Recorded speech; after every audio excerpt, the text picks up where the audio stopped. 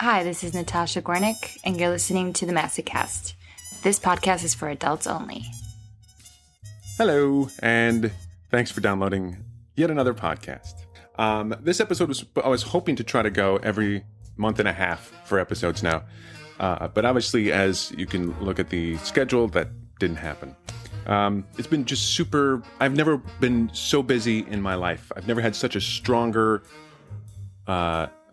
I've never had such a harder work week, I guess you could say. I've been getting, 4 or 5 hours of sleep every night. But a lot of people have asked, so what can you do to help? And to be quite frank, this wouldn't be the case if we had universal health care. I wouldn't have to work 2 jobs. So here's what I would suggest. And he won't, I don't know why he doesn't. He and I have talked about this. Bernie Sanders could make more Massacast episodes part of his platform. For some reason, he has no interest in it. He also mispronounces Massacast. But, it's I still love the guy. Anyway, just working. We've been working like crazy. I will say I have some great episodes coming down the pipeline. We've got some really great interviews coming. It's just going to come down to when I can get around to editing them and then getting the okay by the person I've interviewed. And it's a lot of nerd stuff that you really don't need to know about. So, that being said, this episode, Troy Orleans is back. I haven't been able to see her in a very long time, so it was good to sit down with her, catch up, and a lot of people really love hearing from her, and I know I do. So, here he is, another conversation with Troy. But you took a break. I took a break. I was going to say, you say that every year you think, oh, I'm gonna quit, I'm gonna stop, and right. And I was gonna say, I think a lot of dominatrices have that same feeling. And so, what was the genesis of you taking a sabbatical? Well, it was a few things. The biggest one was pure real estate. The place that was home to Salon d'Orleans had gotten bought, and the new owners just wanted to clear out the building because they were going to tear it down to build up a brand new skyscraper, which is what is happening all over the city these days. And so I was told, I think in April 2012, that I needed to move out. But I was able to negotiate and say, okay, well, yes, I will leave, but can I be the last to go? Yeah. So I'd been given I was given a couple of different, okay, we have to be out by this date. And finally they said, okay, no, you're really going to have to be out by November 2013. And I said, okay. And I didn't want to move or go apartment hunting or anything like that in the middle of winter in New York City. That just sounded horrible. And I have so much gear and so much equipment that just all that sounded terrible. So I thought, well, you know what? I'll just close the space, put all my stuff in storage, and maybe this is time for me to, I've been doing this for, at that point, I guess it had been 8 or 9 years, 9 years in 2013. So I said, I've been doing this for almost 10 years, and maybe it's time for me to look for something else. Maybe this is what the universe is telling me. So I'll put my stuff away, and we'll see what happens. I mean, if you're going to do it, that's the time to do it, right? Yeah. I mean... Exactly. Sure. Or move. Yeah, who wants to do that? Right. So I said, all right, well, that's it. And then, as it turned out, I didn't have to move, but I was already so set on taking that break that I just said, you know what, I'm going to take some time off. So what, the landlord called and said, well, you know what, turns out that's not your last day, or what happened? It's just a lot of... it was just red tape. Yeah. Right. I mean, just weird bureaucracy. There were some rent stabilized tenants in the building that they couldn't get rid of. And so if they couldn't get rid of them, there was no reason for me to leave, and so on and so forth. So I said, you know what, I had some other projects that I was working on, and it just seemed like a great time to explore some other things. So I did. It was awesome. It was really great to take a break. It was actually I very deliberately made it a kink-free sabbatical. So I didn't look at email. I didn't look at FetLife or kinky porn or anything like that. Right. I really just wanted to take some time and get all the kink out of my head, just to see what it was that came in unbidden, Yeah, it's different for someone who's doing it for a job and, or living it every day, I should say, as opposed to someone who's either a weekend warrior or... Right. Well, it's like that's sort of the feeling that I have about fetish parties often. It's like I don't really need to go to them. Or people ask me like, oh, well, do you look at BDSM porn or do you... I look at BDSM porn for inspiration, but I don't look at it to get off. Right. Because when I'm thinking about kink, it's usually because I'm doing it. And to go to a fetish party so that I can play, it's like I get to play every day. And I think I made the analogy in my sort of farewell post on my blog that for me, kink has been like being on an endless cruise ship with a huge buffet of kinky food to eat every day. And so if you ask me what I'm hungry for, I have no idea because all I do is feed. Right. And so I wanted to actually be hungry. And so that's what I did. Back to the porn thing.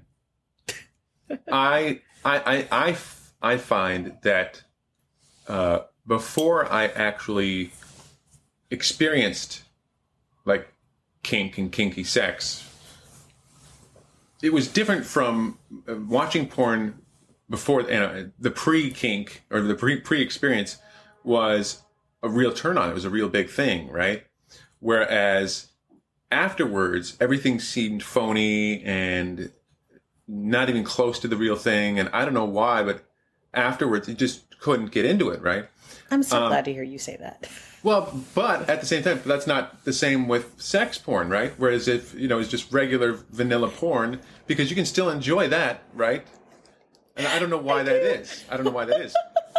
But, you're like, oh, after you lose your virginity, you're like, this is just so... Because you can still... Maybe there is some porn out there, kink porn, that actually does... When you watch it, you actually do feel like, oh, this is the real thing. This is not some contrived, Well, if that's true, I haven't seen much of it. I know I really like to look at Lexi Sindel's Vicious Women. I'll look at her clips and trailers and things like that. And I think that there's just something that's very... one of the things I love about Lexi's clips is that she totally gives... Unlike something like kink.com, which I feel often is, they've gone way more into the sex with kink thing. Lexi is able, like that woman knows how to give a dominant hand job. That is not, it is not a, I just never doubt, I don't know what she's doing. I think what she does, it's creative, and there's that sexual element in there, but she fucks guys up, and and that I just applaud that. So I will watch that, but I'll tend to watch kinky porn as foreplay, and then I'll watch just straight up regular sex porn. Sex porn. That's your main course. Yeah, that's sure. My main course. I mean, really, I'm more of a reader than a viewer, but well. You make an interesting point about kink.com, because kink.com used to be the place that I would go to for that. And also I remember when their thing was just they'd have a woman tied up in a living room or something, right? And maybe they'd put a vibrator on her or something, but that would be it. And I think maybe because at the time there was some sort of law that said you couldn't have sex with someone while they were bound on camera or something or whatever. And then that changed. I don't know if they just decided to say, fuck it, we're going to do it. But clearly, I mean, they're almost every single time you go on kink.com, which I haven't gone in a while, so maybe they've changed this, but it's always someone who's a porn star, as opposed to used to be, not that porn stars can't be enjoying, can't enjoy BDSM, right. But originally it was, these are kink performers. These are people who, this is what they do. They're into kink, and this is their sex. Right. Whereas now it's like, it doesn't seem to be, the interest in kink seems to be secondary, I guess. Right. Does that make sense? I mean, I don't want to diminish. I'm sure there's someone out there who is totally... It does. I mean, well, and that's actually one of my challenges as a dom who mostly practices bondage. Bondage doesn't often make for great video. Right. Because, oh, look, he's tied up. Right. He's still tied up. Right. He's really... Still not moving. He's still not going anywhere. Is this a picture or is this a movie? So it doesn't make for good porn or good visuals, I guess, at least, unless that is your thing. Yeah. And I certainly have seen, there are times that I can look at certain kinds of riggings and they're depictions and scenes that don't have a lot of sound to them, or if they do, the sound is very mechanical. It's, pumps going and breather bags and like respirating things and Visual stuff. Well, it's more, I wouldn't even say it's visual so much as auditory. It's just this, like the of different respirator things, or the or the pump of a Venus 2000 or some kind of a milking machine, or just the creak and crackle of leather or latex as the person struggles in their bonds. And that stuff, like, that to me is very sexy. I like to see it. And I particularly like to see, like, what people do to people who are fully immobilized and bound. Because, sometimes you see these great riggings or these great positions, but you kind of look at it and you go, all right, so then what? What's next? Right. Well, I know there's, I was talking to a dominant, she's really into rope, and she pretty much only plays with women as far as I know. I won't use her name because I don't want to make any assumptions, but she said the biggest problem that she has is in porn, they don't show the 20 minutes it took to get the person into position. Right. And so when she plays with someone, especially for the first time, they're like, well, what the hell? This is really slow, because the lights go on, camera rolling, and they're already tied up. Or in cut scene, they're in a completely different position that took an hour to get in, or whatever. Right. And it's not only that, because I actually can rig rope pretty quickly, for a lot of stuff. Sure. But then there's so you rig someone in this really dramatic suspension, for example. And what you don't see in the porn is that the person is only in that position for 30 seconds, 2 minutes, maybe. And when you have an hour of time or 2 hours of time or 3 hours or 5 hours with someone, it's, and particularly for me, when I'm rigging almost 99% of the people that I rig are men who are not nearly as flexible as these nubile, lithe, listen, young things who are in the videos. It becomes everybody's, my hip. Right. It's kind of pressing into my chest bone a little. Right. Oh. They don't show that on the video. They do not show that on the video. Well, also, these extremely, fairly athletic models are usually, like, when they pause for a second, someone usually is coming out to lift them up to take the pressure off. Exactly.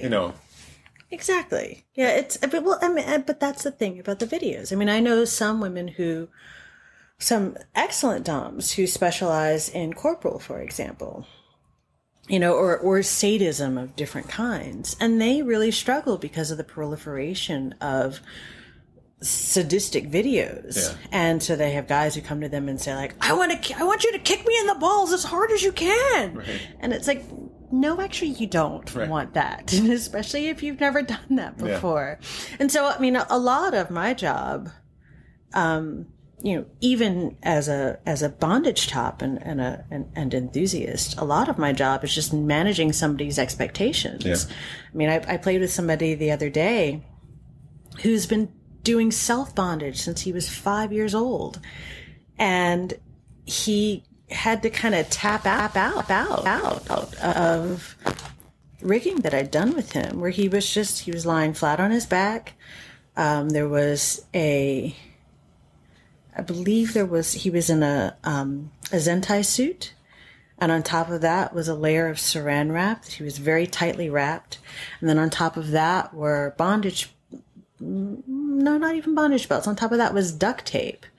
Vinyl duct tape, actually, which is a new thing that he brought to me. And I was like, oh my gosh, this is awesome. So that's all that he was in. But he got a little overheated, and he at one point said, I think I need to come out now. Right. And I didn't let him out right then, because, they say it's not really bondage until 5 minutes after you want to get out. But once I did let him out, he said, I never believed that there could be a scenario where I would say, I've had enough. Yeah. But I just did. And that was enough. When someone taps out, first off, I imagine there's got to be some disappointment on their part. They've built it up, and they're coming to you because they've had this fantasy or this, or something. Especially if it's someone who's going for the first time, right? How do you explain, or do you maybe talk about that beforehand, or how do you make sure that they know, okay, their expectations of themselves might not, that it's not your fault or it's not their fault. It's just that the reality is different from what they've been jerking off for 20 years, There are so many answers to that question. Right. Well, one, that's part of that is why I tend not to invite many novices to play with me, because the level that I like to play in with 4 to anywhere the squirrel can go, is one of intensity. And I need you to know how to communicate, to know what your limits are, to know, and to not have those kinds of eyes are bigger than your stomach feelings about bondage, to know what it is that you're really capable of, and when enough is enough. And in this particular case, it's someone that I've been playing with for a few years now. He only plays with me, and which I only say not because that matters, except for we know each other well and have the rhythm with each other. So I in his case, I think that he was disappointed, but was able to put it in perspective. And for people who,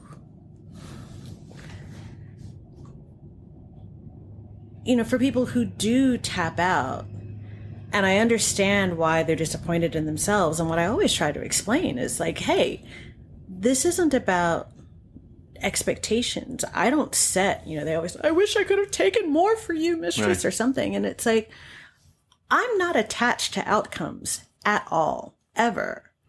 In fact, part of what I'll also say to new people is, they'll say, well, what do you have planned for me? What are you going to do? And it's I don't even try to get any preconceived ideas about what we're going to do once you show up, because who knows how you're going to come in? What kind of energy are you going to have? If I am thinking to myself, oh, I want to do a really wild, inverted suspension with single tail and so on. And you come in and you're my back's kind of hurting, and, can we do something kind of quiet? Cause I just need to sort of just be in some bondage. Yeah. And then, so I don't want to have that. I don't want the sad trombone to play for me. Right. And so instead it's I want the person to come in, and so that we can actually sit and, how are you feeling? How am I feeling? Yeah. And let's take something from there. And that the point of us playing together is as much about having that connection with someone who gets this. Right. You know, and that's as important for me as it is for them. I mean, like, I want to be with people who love this stuff as much as I do. Yeah. And so if you come in and all we do is just talk about gear and talk about bondage, I am super psyched. Yeah.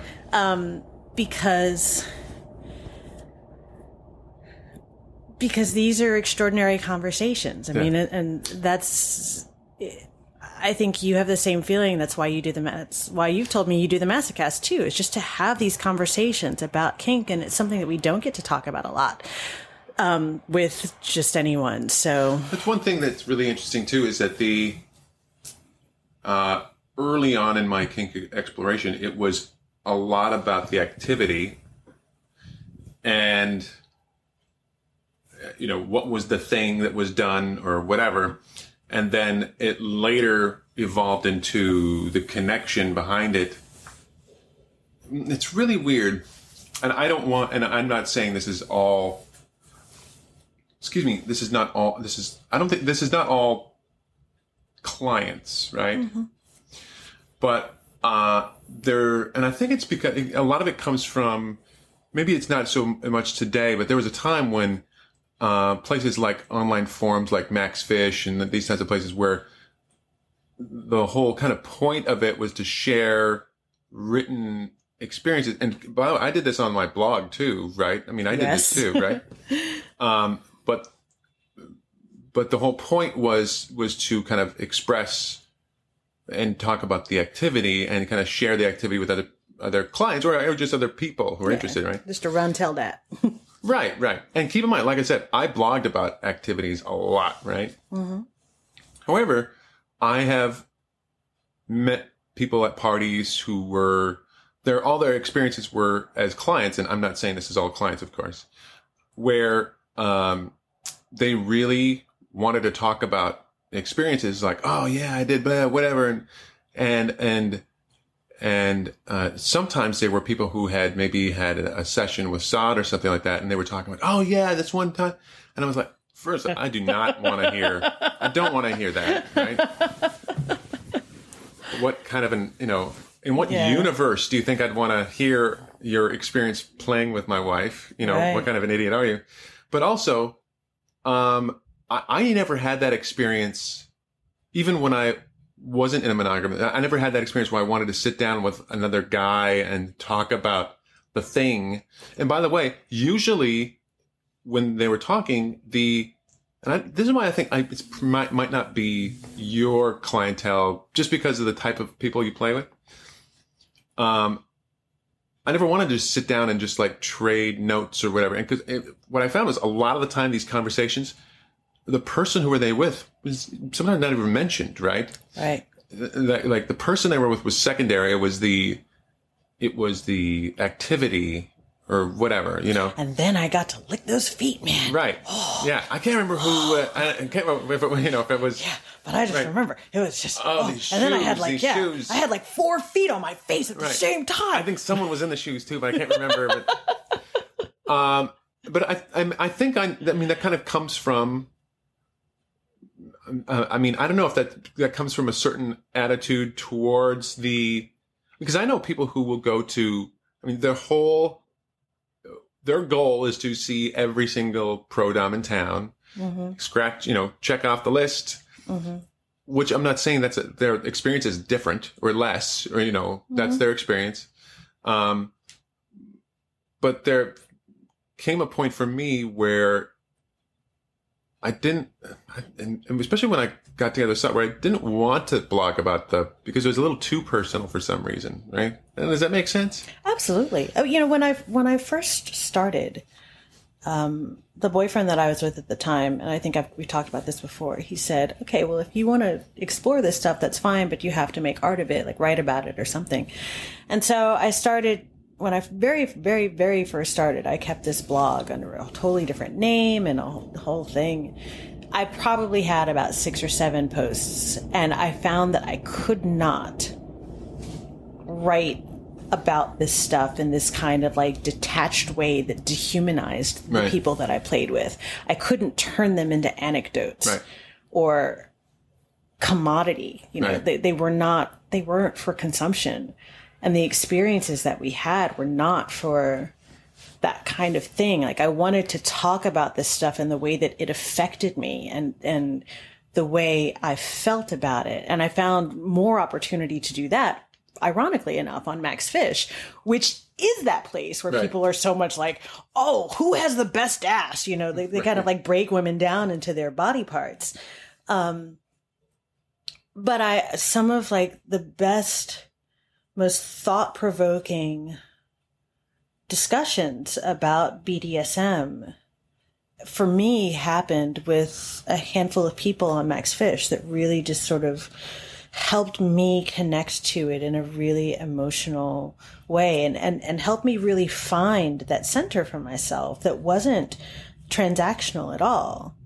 But that was a genuine exchange. You know, when I go into a session, I have as much hope and excitement and anticipation and need for what's about to happen as the person on the other side does. And we are here to like give each other these things. And in some ways, it's become a real challenge for me as my practice has evolved and really sort of distilled and crystallized into that intention, because part of me, like, I want this too. I want it too. And I've had a couple of conversations recently where, you know, talking with people about doing things that are my fantasies. And this is huge. Yeah. And, you know, because my job is to help people realize their fantasies. And I love that. And I think it's a tremendous gift that I'm able to give someone. And it's something that I can do from a place of generosity and trust. That they recognize it as the gift that it is and that they are ready to receive it. That's a tough. Go ahead. Sorry. And so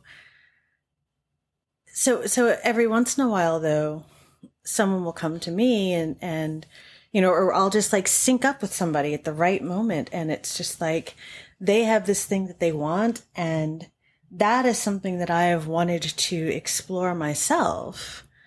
And part of me really wants to do it. But it's a strange thing in that I would love to do it for free.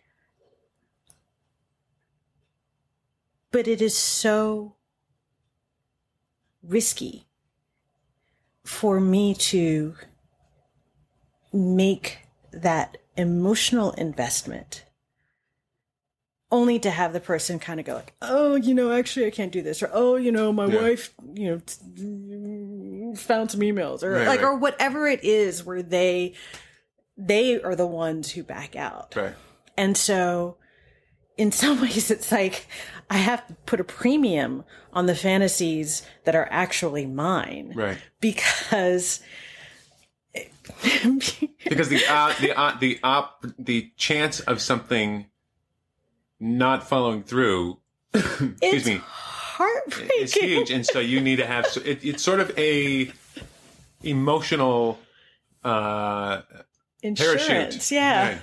So you're like, well, listen, it didn't happen, but at least, you know, I have. At least, you know, I can, right. you know, well, pay the rent. Yeah, exactly. Yeah, I mean, and that's kind of what it is. I mean, I've talked in the past about the idea of currency, and this started once because I was years ago. I was seeing a therapist, and I was, one of the things that I had trouble with was just sort of like, because I've always been so independent, and I thought, well, what if I'm with someone who can provide for me, and in fact can provide for me better than I can for myself? Like, what do I have to give him? What do I have to offer? Like, what Right. can I do? Yeah.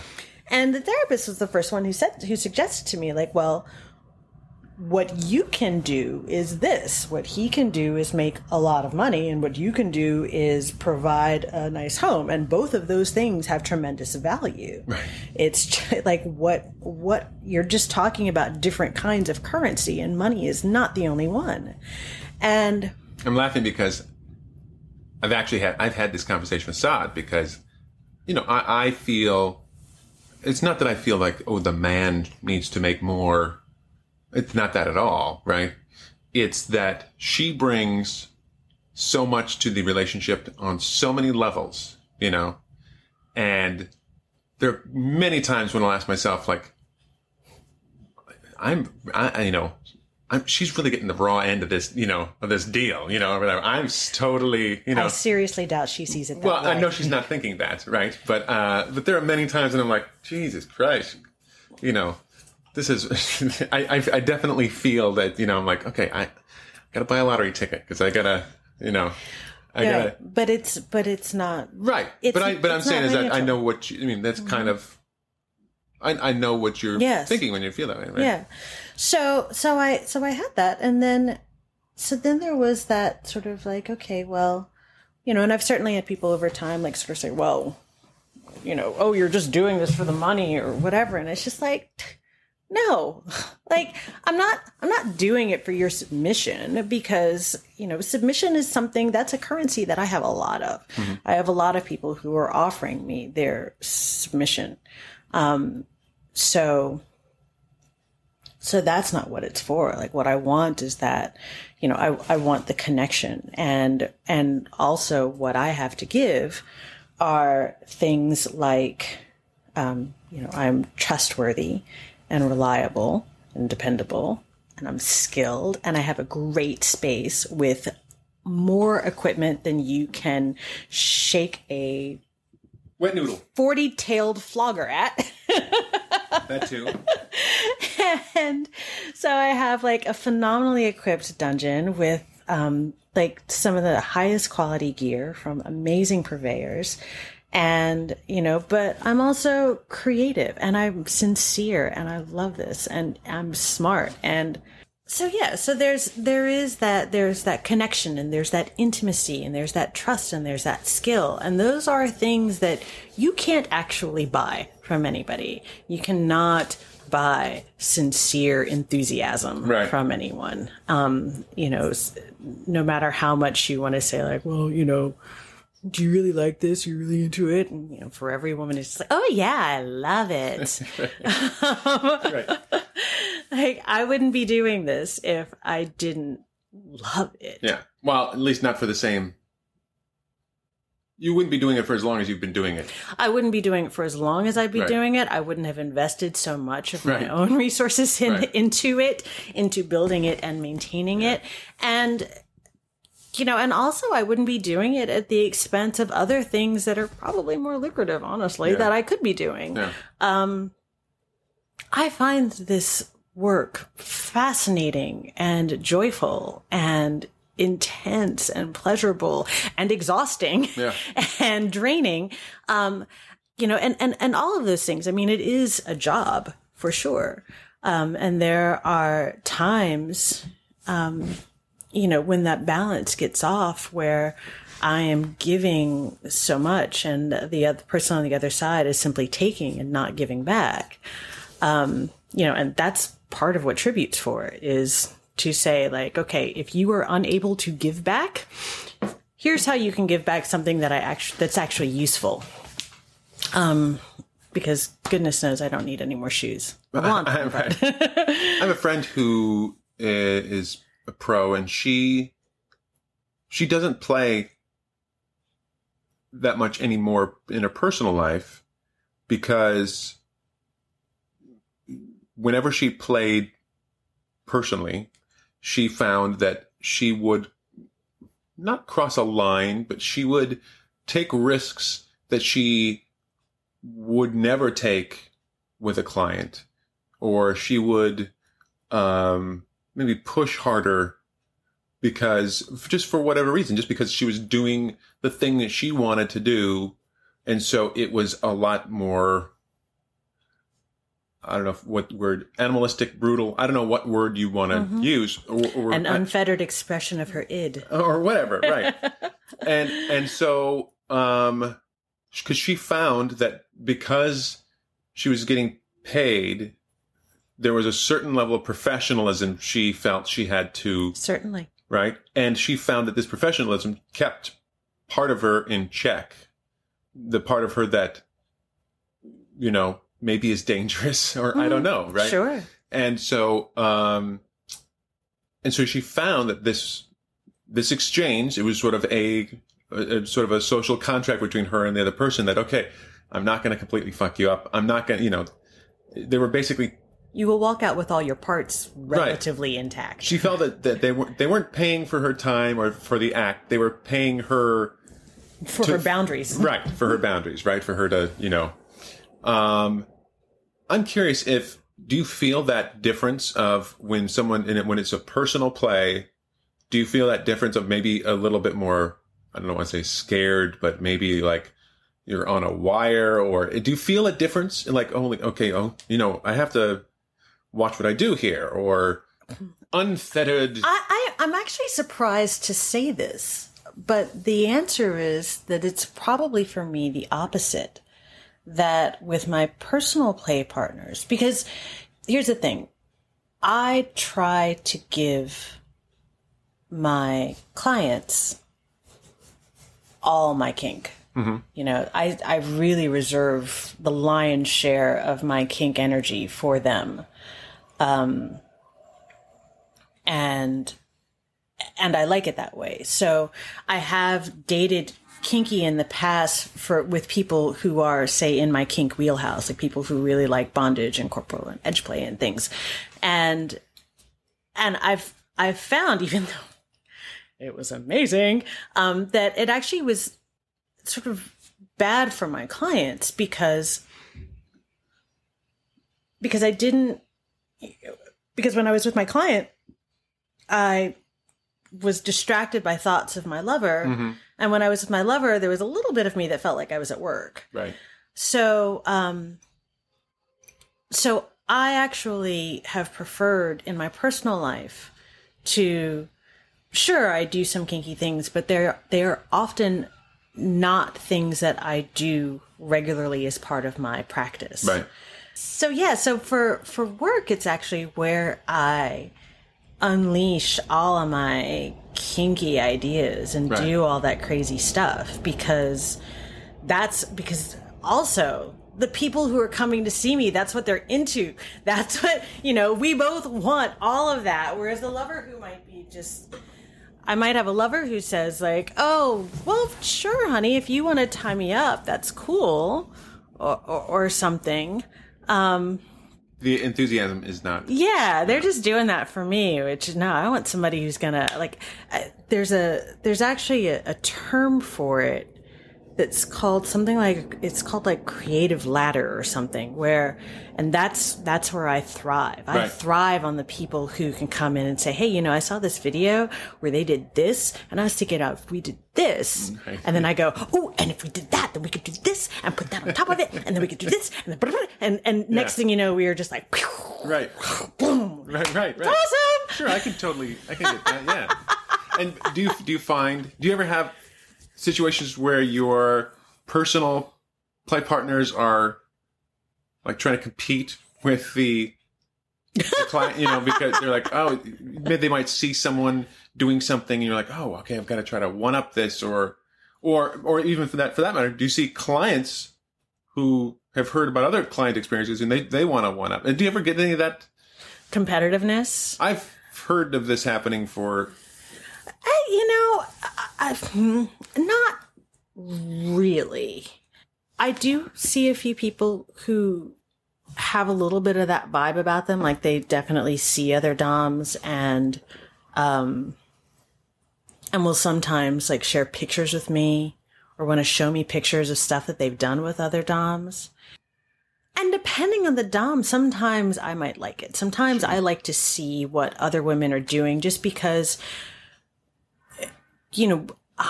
I am always hungry for inspiration. I'm always hungry for new ideas. I've been doing this for a long time. You know, there are times that I feel like, you know, there are times that I feel bad because for so long I prided myself on the fact that I've never done the same session twice. Mm-hmm. And now I'm kind of like, you know, certainly not with the same person. And now I'm kind of hitting this space where it's like, well, do you want to do the bondage board again with the belt? Right. Like, so because we've been, you know, some people I've been playing with for 10, 11 years now. And I've felt very guilty about it. So it's like I'm always looking for new ideas and new iterations or expressions of this stuff. And so sometimes seeing what other women do with this particular man's body can be interesting. Gear is always interesting to me. And I think it's also, I like being a little bit competitive and saying, okay, well, I see what she did there, but let me do it better. Right. So in that way, I can be, but it's not with everyone. I mean, like a lot of stuff that I look at, I was just like, oh, that's nice. I'm sure that was really fun for you. I think now is a good time for a public service announcement. If you have kinky photos of yourself, ask the other person if they want to see the photos. Seriously. I've been in many situations where people will say, oh, yeah, so how was your week? Oh, good. Went and saw this dom, or I went to this play party. Here, let me show you pictures of my balls. You know? And you are in a situation where I used to try to be just polite. Uh-huh. Maybe it's the Midwestern. I'm like, oh, sure. And then you look at the camera, but you don't look at it. You look past it. And so you just kind of nod your head, but you're kind of not really, you're staring past it. But there are people who, that's what FetLife's for. Right? That's all it is. Put your naked photos on FetLife. Right. Well, and because I was going to say, well, wait a second, because I feel a little bad now that, you know, I certainly post pictures of, I mean, I love taking pictures of my play. Right. And I put it on my Twitter. But it's different. But I would not actually hold up my phone to you and say, oh, well, look at this cool shit I did yesterday. If you're in Twitter, you can choose to click the link, right? Right. Or in my case, I've purposely hidden the thumbnails from my Twitter feed, right? Mm-hmm. Because I have friends who are doms who will, post photos of balls, you know, and so, or just whatever. And so, and if I'm at work or something, it's much easier for me to just scroll through pictures of links. Mm-hmm. So I think it's fine. You shouldn't feel bad for posting photos on your blog. That's what people are going for, right? And that's what people are going for Twitter. They're following you for that. When you're walking up to someone and just look at these balls. So you come back from your sabbatical. Yes. You do this self-imposed cleanse. Yes, I had a kink cleanse. And you come back, and what does it feel like when and you're like, back in the saddle again? Or are you, did it feel like, was it riding a bike? Did you feel like you had a drink of water that you haven't had for a long time, or what was? It was funny. It took me probably like a good 5 or 6 months to even feel like I had command of my own sexuality again. Like to even feel open to people. Right. I don't quite know how else to really explain that. It took a while. And because like when I am working, like so much of my sexual energy, interest, attraction, libido, like it goes into work. Like I'm not fucking at work, mm-hmm. but I have to be so present and so engaged and have that appetite when I'm in the studio that I don't really have a lot of, like I've never been on, I barely know how Tinder works. I know there's a swiping that happens. But, as far as like meeting new people or going out on dates or whatever, like that does not happen when I'm working mm-hmm. because all of that curiosity and interest and desire to get to know someone goes into my work. Yeah. And that, that's it's emotionally draining enough and stressful enough to do it on your personal life. Well, and it's there's a lot of energy goes into your professional life, right? Having to do it on two fronts. Yeah, it's too much. So it's, I mean, it's a fascinating thing, and only something that I was really able to sort of observe and understand once I took a break and stepped away from it. And so when I returned, it was really nice because I just started back slowly. I mean, I kind of announced it, but I didn't really, dive in too hard. I just sort of like waded slowly into the water and acclimated a lot. And sometimes like, oh, too cold. So I would say it probably took me a good 6 months before, I think I announced that I was quote unquote back in maybe September or October of 2014. But I didn't really start working again for real until maybe May. May, sure. March, April, May, somewhere around there.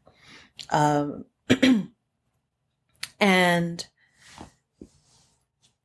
but what I love is that I felt renewed with more curiosity. I felt genuinely excited about possibilities and everything old is new again. Yeah, exactly. It was thrilling. And it was really exciting just to be able to kind of like dig in deep and do it again. Did you ever feel because I know there are certainly negative aspects to doing it professionally, most of it has to do with dealing with flaky people or, you know what I mean? Or just dealing with weird emails or whatever.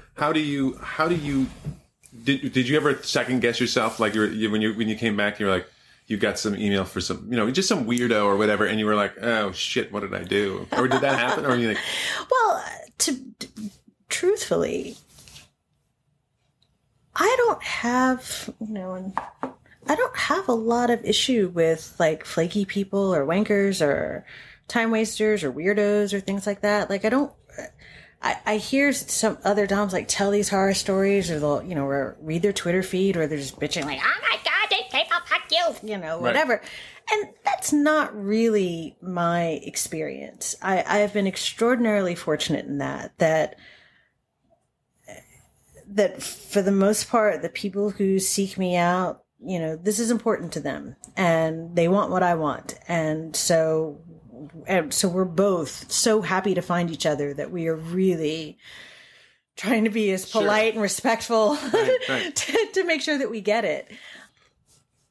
Before we go, I have to ask, you've got a new space because I think this is actually something that would help people who don't have a dedicated, play space. Or if they do, it's a back corner in the basement or something. When you're setting up, you're setting up a long-term play space. So you're thinking, a lot more than someone who's just setting up their bedroom for a night or whatever. So what are you thinking?